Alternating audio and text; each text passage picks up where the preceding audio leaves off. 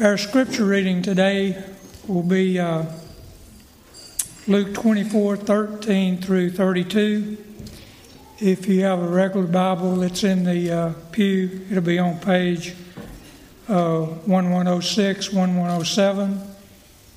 If you have a large print, it'll be on page 1642 and 1643. If you have an iPad or a phone, you're welcome to use that also. And again, this will be Luke 24:13 through 32. Now the same day of them, two of them were going to the village called Emmaus, about 7 miles from Jerusalem. They were talking with each other about everything that had happened. As they talked and discussed these things with each other, Jesus himself came up and walked along with them. But they were kept from recognizing him. And he asked them, "What are you discussing?"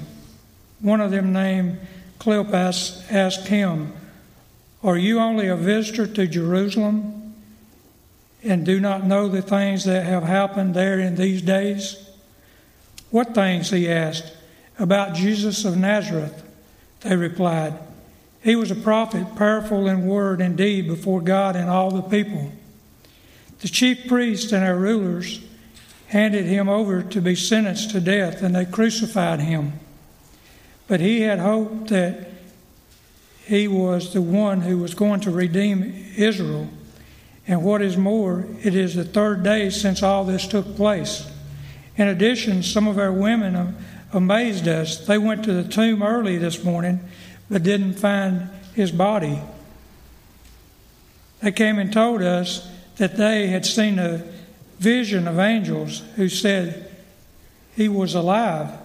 Then some of our companions went to the tomb and found it's just as the women had said, but him they did not see." He said to them, "How foolish you are, and how slow of heart to believe all that these prophets have spoken. Did not Christ have to suffer these things and then enter his glory?" And beginning with Moses and all the prophets, he explained to them what was said in all the scriptures concerning himself.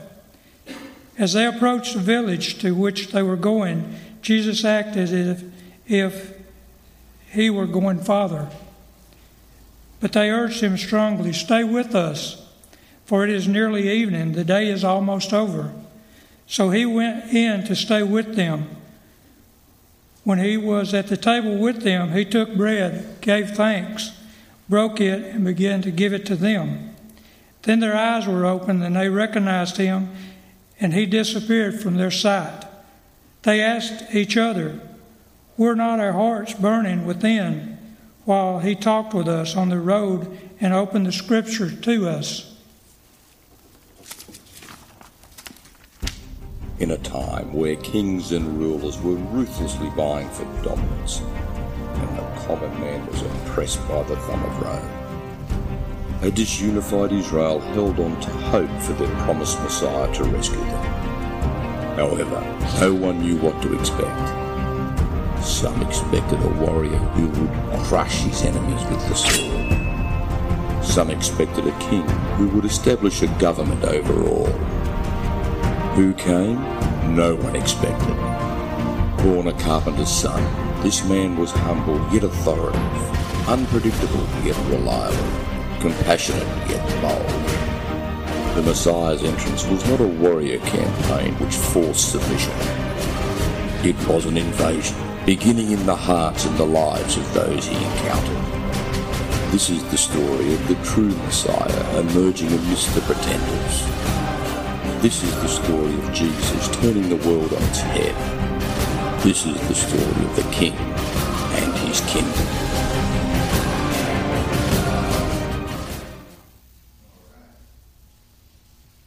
Had all that time to turn my microphone on and didn't do it. All right. So today, as we've mentioned a couple times now, and you probably knew before you got here, is Easter Sunday, right? So that probably means that you've been getting stuff in the mail like I have. about all the stuff that is going on at all the area churches, and this is one of those days that in our part of the country, and really just across the country, lots of people get out and go to church. Christians go to church.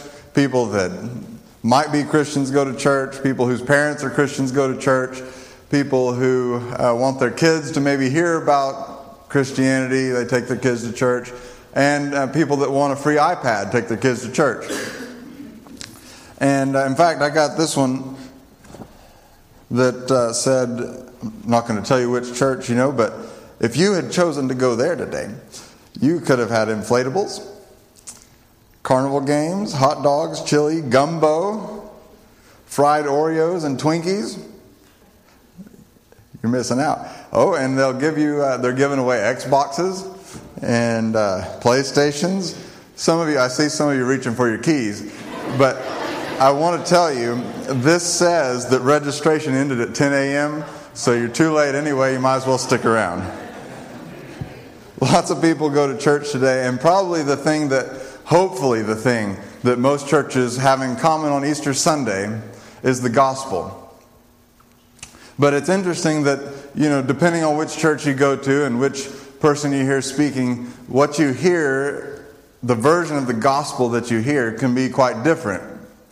For instance, one version that was especially common at one point, maybe less so today, is I would call it the fear tactic version of, hey, now you're a sinner and you're going to hell, but Jesus died for you so that you wouldn't have to go to hell. It says so right here in my Bible, so this is your chance to repent and get right and get to heaven instead. There's that version, and then there's the version that's probably more popular nowadays, and it's really focuses on the love thing, and now Jesus, He really loves you, He wants you to be happy, so that's why He died for you. And now all you got to do, it's a free gift. It's called grace because it's just free, and you don't have to do anything. You just say, yeah, I'll take it, and then everything's going to be just fine for you and yours. And those are kind of the two versions that you hear the most often, and it's a shame because the gospel's so much better than that. It's so much better than when it's not that there's no truth in either of those. It's just that the gospel's more than that. And when we reduce it to just some religious fear tactics or some feel-good, lovey-dovey theological terms, then we're kind of missing the bigger point. The original gospel, the reason it's called gospel is because that's what the first Christians called it. And the reason that they called it that was because that's what the Romans called it whenever Caesar did something great and he was coming back, and they'd say, check out this gospel. Caesar just won a great victory. He's going to come back victorious. He's strengthened Rome. We're going to have a party when he comes back. Get ready. Or Caesar's issued this great decree, this new law that's going to make life better for all Romans. It's a great gospel.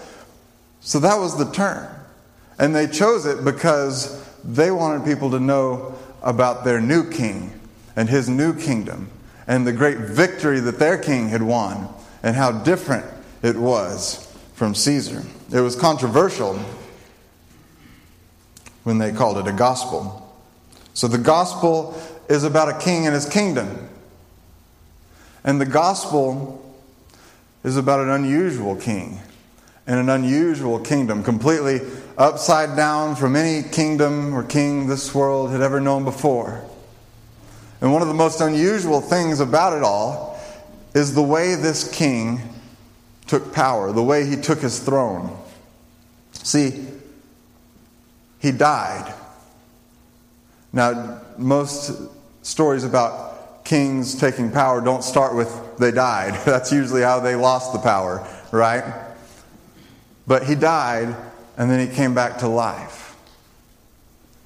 He died, and then he came back to life. That's pretty unusual. That's a pretty unusual way to take your throne. And even as I say that, some of us in this room say, well, that's not so unusual. I grew up hearing that story. It's nothing new to me. I believed that with my whole heart, my whole life.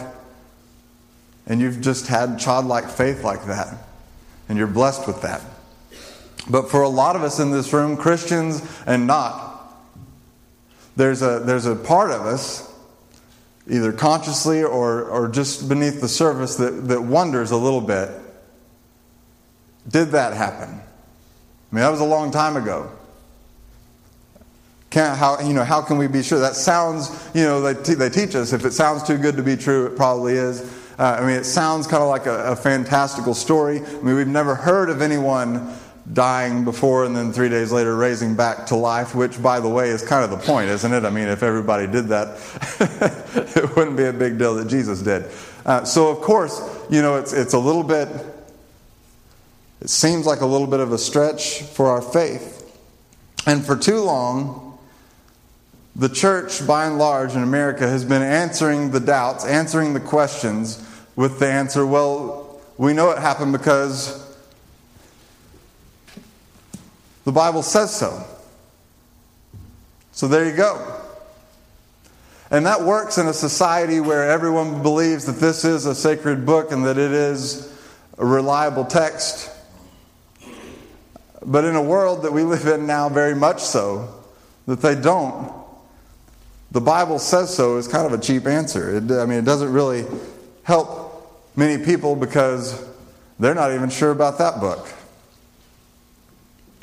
I used to believe that Jesus died and then rose again simply because the Bible said so. And I grew up in church hearing that and learning about this book that we call the Bible and learning that it was true. And so I just kind of took it on faith from those before me and those who mentored me and so forth. But I came to a point where that's no longer anymore the main reason I believe that it happened. And I want to talk to you today about why I believe that it happened. But I also want to suggest to you that if it happened, there's some things that go along with this. And you've got one of these cards. We pass one of these out every week. Some weeks it's a little bit different, but if you like writing something down, this is your chance. And I'm giving you all 4 blanks now, so that's kind of a giveaway. But anyway,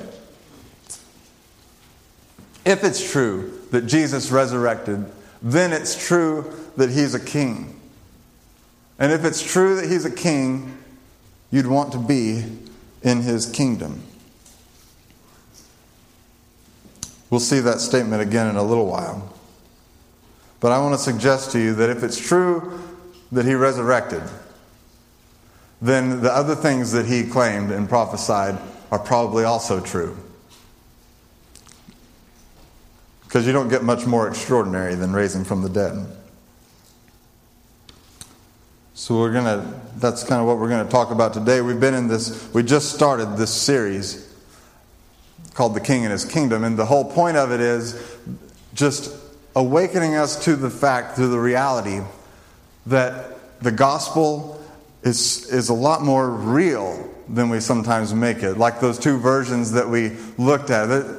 That is, it's a nice feel-good thing or a feel-bad thing, depending on which version of the gospel you hear. But the gospel of Jesus is so much more real and so much more pertinent to our lives than just a spiritual thing and some theological terms. And the kingdom really drives at the heart of that. That there's actually a kingdom that He's bringing and that He wants us to be a part of and citizens of. And that really changes everything. And that's what we're looking at in this series and working on developing a kingdom mindset. And so today's focus is very narrow on how Jesus came to power and whether He really did live and die and then raise back to life. But if you want to learn more about the kingdom, we're really going to dive into that deeper in the next few weeks. So you're welcome to come. You're welcome to listen to the first message if you missed it on cypressstreet.org. But this is what we've been beginning to talk about. And today we look specifically at how this king took his throne. We read a fairly long passage of Scripture about those 2 guys, followers who had been followers of Jesus. And they were leaving Jerusalem. They had come doubtless for the Passover.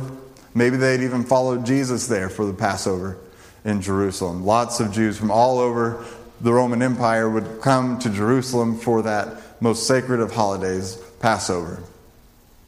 And what they were expecting when they got there was definitely not what ended up happening. And so as they leave after Passover to go back to their homes and to their jobs, these two men are walking back together. And they're really confused. And they're dealing with a lot of doubts. What just happened? Here's what we thought was going to happen. What just happened? And now there's rumors that he's alive, that some disciples have seen him. How's that even possible? And why would this even be all happening? And they just had a lot of questions. And Jesus comes along and meets them there. And he starts talking to them. And here's what they say to him. They say, we had hoped, see, not knowing that this was Jesus walking with them, we had hoped that he, Jesus, was the one who was going to redeem Israel. Let me just kind of unpack this statement for us, because that doesn't necessarily mean a lot to us today as the statement meant back then to them. See, for them, they had been listening. It says they were disciples of Jesus. So they had been listening to him teach about this kingdom. I mean, that's when Jesus started his ministry. It said he went and began to teach about the kingdom. And when we read about all those parables and everything, it had to do with the kingdom. He kept saying the kingdom is like this and the kingdom is like that. And they heard him talking about this kingdom. And they heard him speaking and teaching with an authority unlike any teacher they had heard before or any prophet they had read before. There was something different about him. And he had an authority also in just the miracles he performed. And all this led them to the conclusion that maybe this was the promised king that they read about in their scriptures. That's now our Old Testament. Maybe this was the guy that was going to save Israel again. And what that meant to them was overthrow Rome. I mean, to any Jew in that time period, the problem was Rome was in control of their nation, and they were supposed to be God's people, not Rome's people. Their king was supposed to be God, not Caesar. And so they were desperate for this Messiah king that the prophets had prophesied about to come and redeem Israel, to throw off Rome, to reestablish the temple as the place of worship, for God's glory to once again come upon and fill that temple, and for God to reign his people as he promised through his prophets that he would do. And they thought this Jesus was going to be that guy. And probably never more than when he rode into Jerusalem a week before they were on this road to Emmaus. Just a few days prior, they had watched him come in, riding on the colt of a donkey, which is an exact fulfillment of a prophecy in Zechariah. You can read it in chapter 9, verse 9. It describes the exact picture of Jesus entering Jerusalem, just as they prophesied Israel's king would when God came to reign. So you can imagine they thought, this is it. This is the moment. It's all been working its way up to this. The crowds, look at him. Look at the way that they're cheering him. And they're saying, blessed is the King of Israel. Hosanna, God saves. And then you can imagine their confusion as they're leaving Jerusalem, having watched their Messiah king, whom they thought was going to redeem Israel from the Romans, instead nailed to a cross by the Romans and killed. And then now there's this rumor about him being raised from the dead, but that's just none of it makes sense to them in their Jewish heritage mind of what they thought was going to happen. And Jesus comes alongside them, and he starts encouraging their faith, and he starts clearing up their confusion and helping them with their doubts. And here's what it says. It says, Jesus spoke to them and said, did not the Christ, and that word we talked about last week is just a royal title, not his last name, okay? Sometimes we use that as though it's his last name, but that's Christ, the title for the Messiah, literally the anointed one, essentially the king. Did not the Christ have to suffer these things and then enter his glory? And beginning with Moses and all the prophets, he explained to them what was said in all the scriptures concerning himself. We don't know exactly what he said to them. Maybe he talked about the Exodus and the Passover and how that was a foreshadowing of the sacrifice he would have to make to deliver his people again. Maybe he talked about David and how David's reign as king was a foreshadowing of his own reign as king. Or how David's 22nd Psalm, my God, why have you forsaken me?" was the perfect prophetic picture of what he would have to suffer on the cross. Maybe he pointed out the prophets that spoke of God coming to reign as king and of a suffering servant. We don't know exactly what he said to them, but we know that he encouraged their faith. Because they said, "Did not our hearts leap within us as he opened the scriptures to us and explained things?" And maybe today can be just the beginning of your own road to Emmaus experience. If you're struggling with doubts and things, I'm not going to be able to answer all your doubts, but maybe we can talk about something that maybe will at least get you on a path of being more certain than ever that this Jesus did in fact die and come back from the dead, that he is in fact a king with a kingdom. I mentioned before that my reason for believing this gospel that Jesus came as God's royal Son of God, that he taught about the kingdom, that he did miracles showing us what that kingdom would look like, the hope of that kingdom, that he died for our sins, that he rose again so that we could have life. My reason for believing all that is more than just the Bible says so. So let me explain a little bit. See, my reason for believing that is because eyewitnesses saw it happen.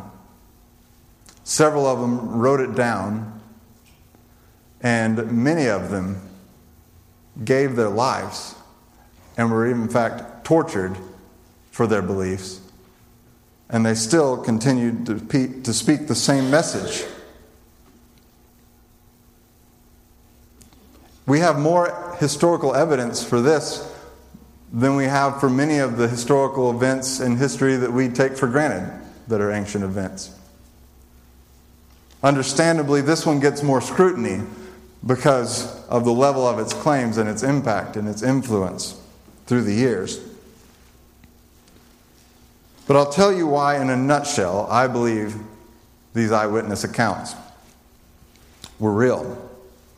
And to share the whole story of it, it probably needs to be the stuff for a series, hopefully later this year. But I'll just give it to you in a real quick nutshell here today.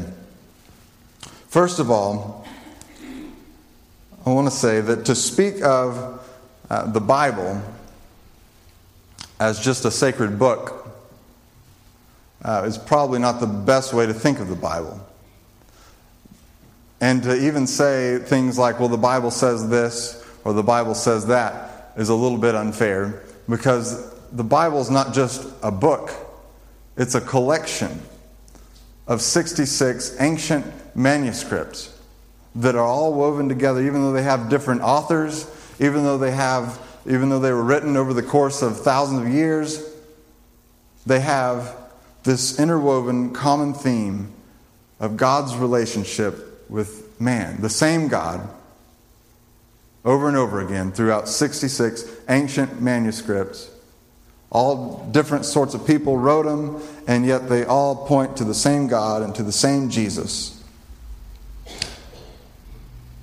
Not only that, but I believe also that all the books, and especially our New Testament, what's called our New Testament, that deal specifically with Jesus and explicitly with Jesus and talk about Him, they were written, I believe, before 70 AD. And I'll tell you why I believe that and why that matters.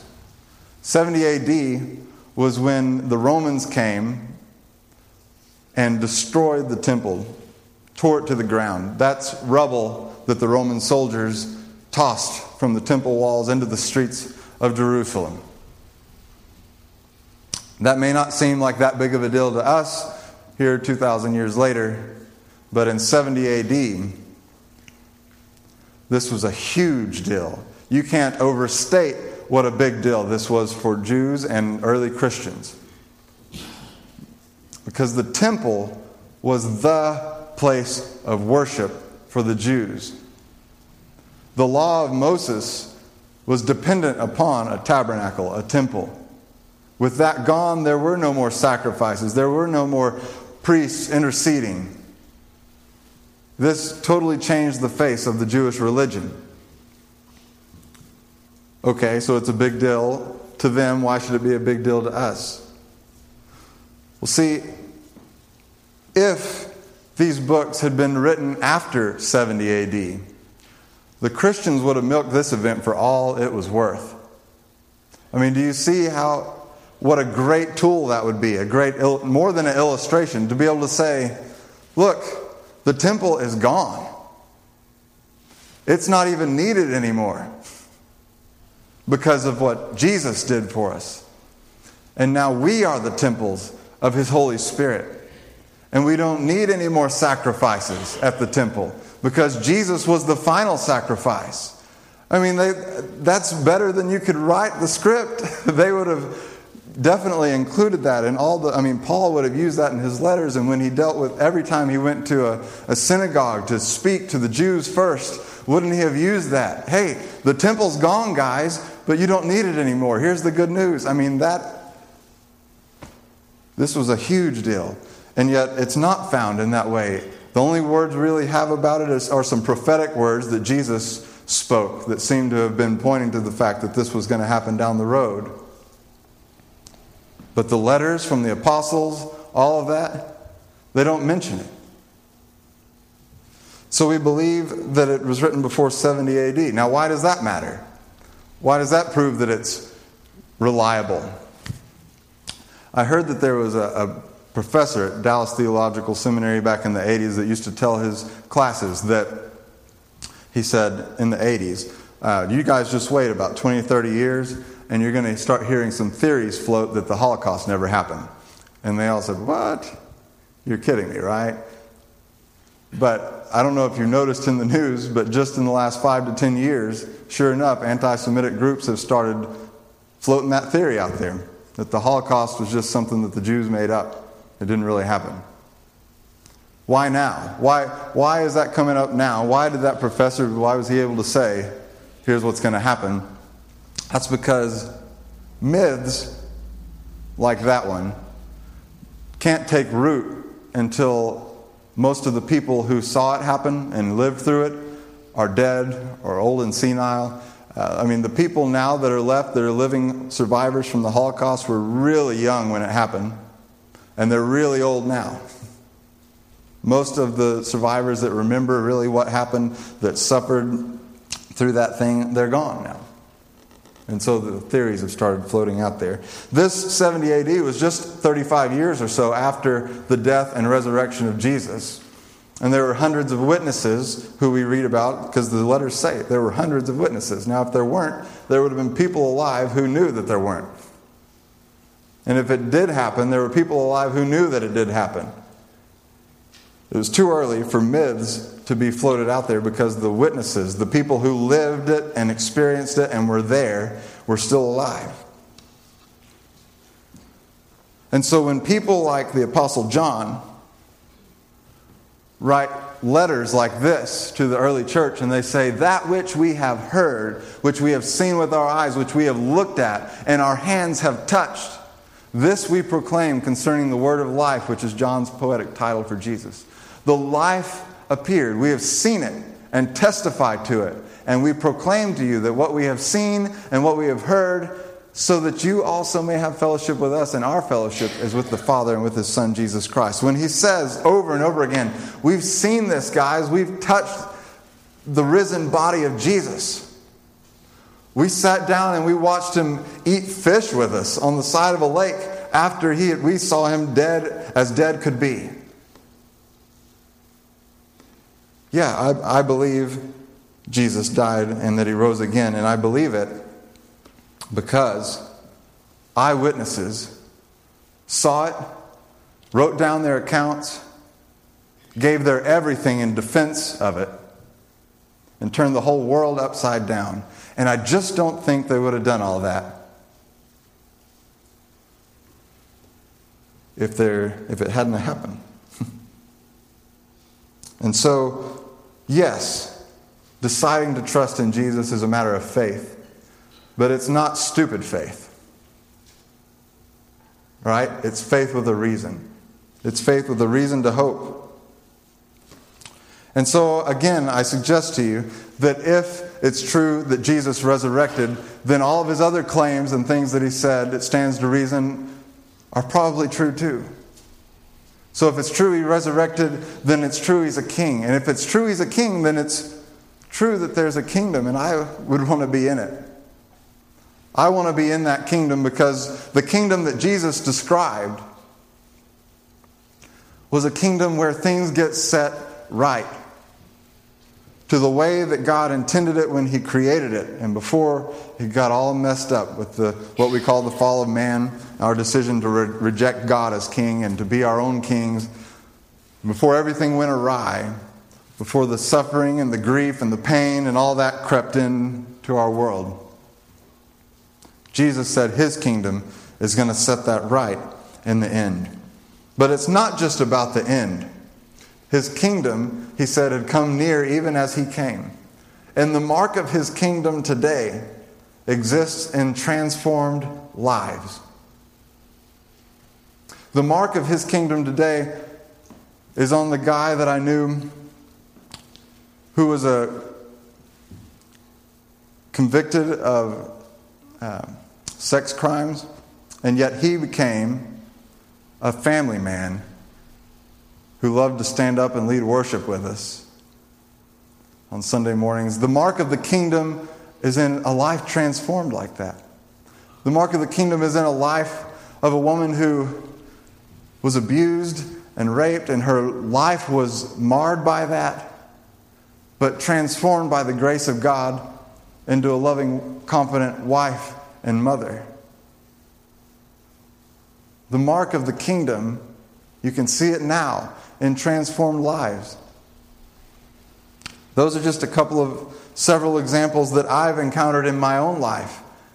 And probably if you've been around very many Christians, you've found out about the mark God's made on their life. How who they were is nothing like who they are now. That is the mark of the kingdom now. It's not just a transformation that's going to take place at the end, but a transformation that can take place in your life here and now, a real transformation that can take place. This isn't just a concept. This isn't just let me get out of hell in the end and get into heaven in the end. This is applicable to our lives here and now. That's what the gospel is about. Baptism is the ultimate picture of this transformed life. It's in baptism, Scripture teaches us that we're buried with Christ and raised into new life, where our old life is buried with Christ in his death. And then we're raised into a new life, a new way of living in his resurrection. That's what baptism symbolizes when we go under the water and then come back out. In another sense, we're dying to our old citizenship and raising up into a new citizenship in his kingdom. It's a beautiful picture. And I just thought on this Easter Sunday it would be worthwhile for us to remember a couple of baptisms that took place not so long ago here, and of a couple of young men in our church. And it's just a couple-minute video I want to show you real quick.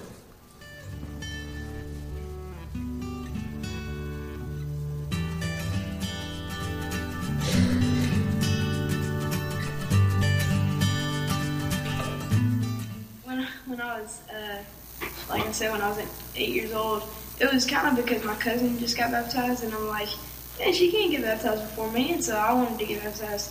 And, like, now it means something to me when I'm going to be up there, and people are going to be watching me. I mean, I'm going to publicize, I don't know how to say the word, my faith, and I'm going to, like, it's just like a symbol of getting saved, and so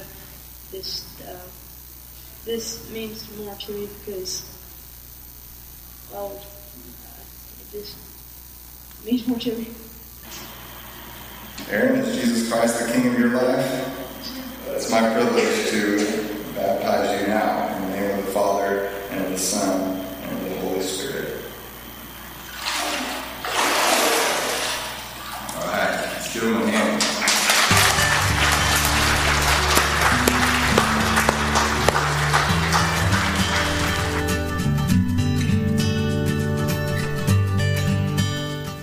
At a young age, I definitely always felt that Jesus was there for me.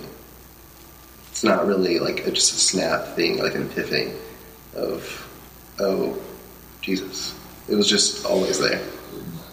It was a slow process of knowing him and then kind of like fighting him, struggling with him, and then coming back and just feeling his love. I feel that I'm happier. There's always hope. I always know that tomorrow is going to be better than today. You accepted Christ as your King of your life. All right, then it's my privilege to baptize you now in the name of the Father, and of the Son, and of the Holy Spirit.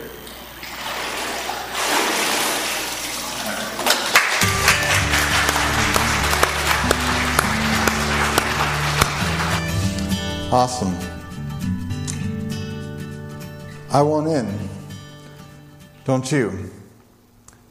Because the kingdom is the place where everything gets set right again, starting with you and I.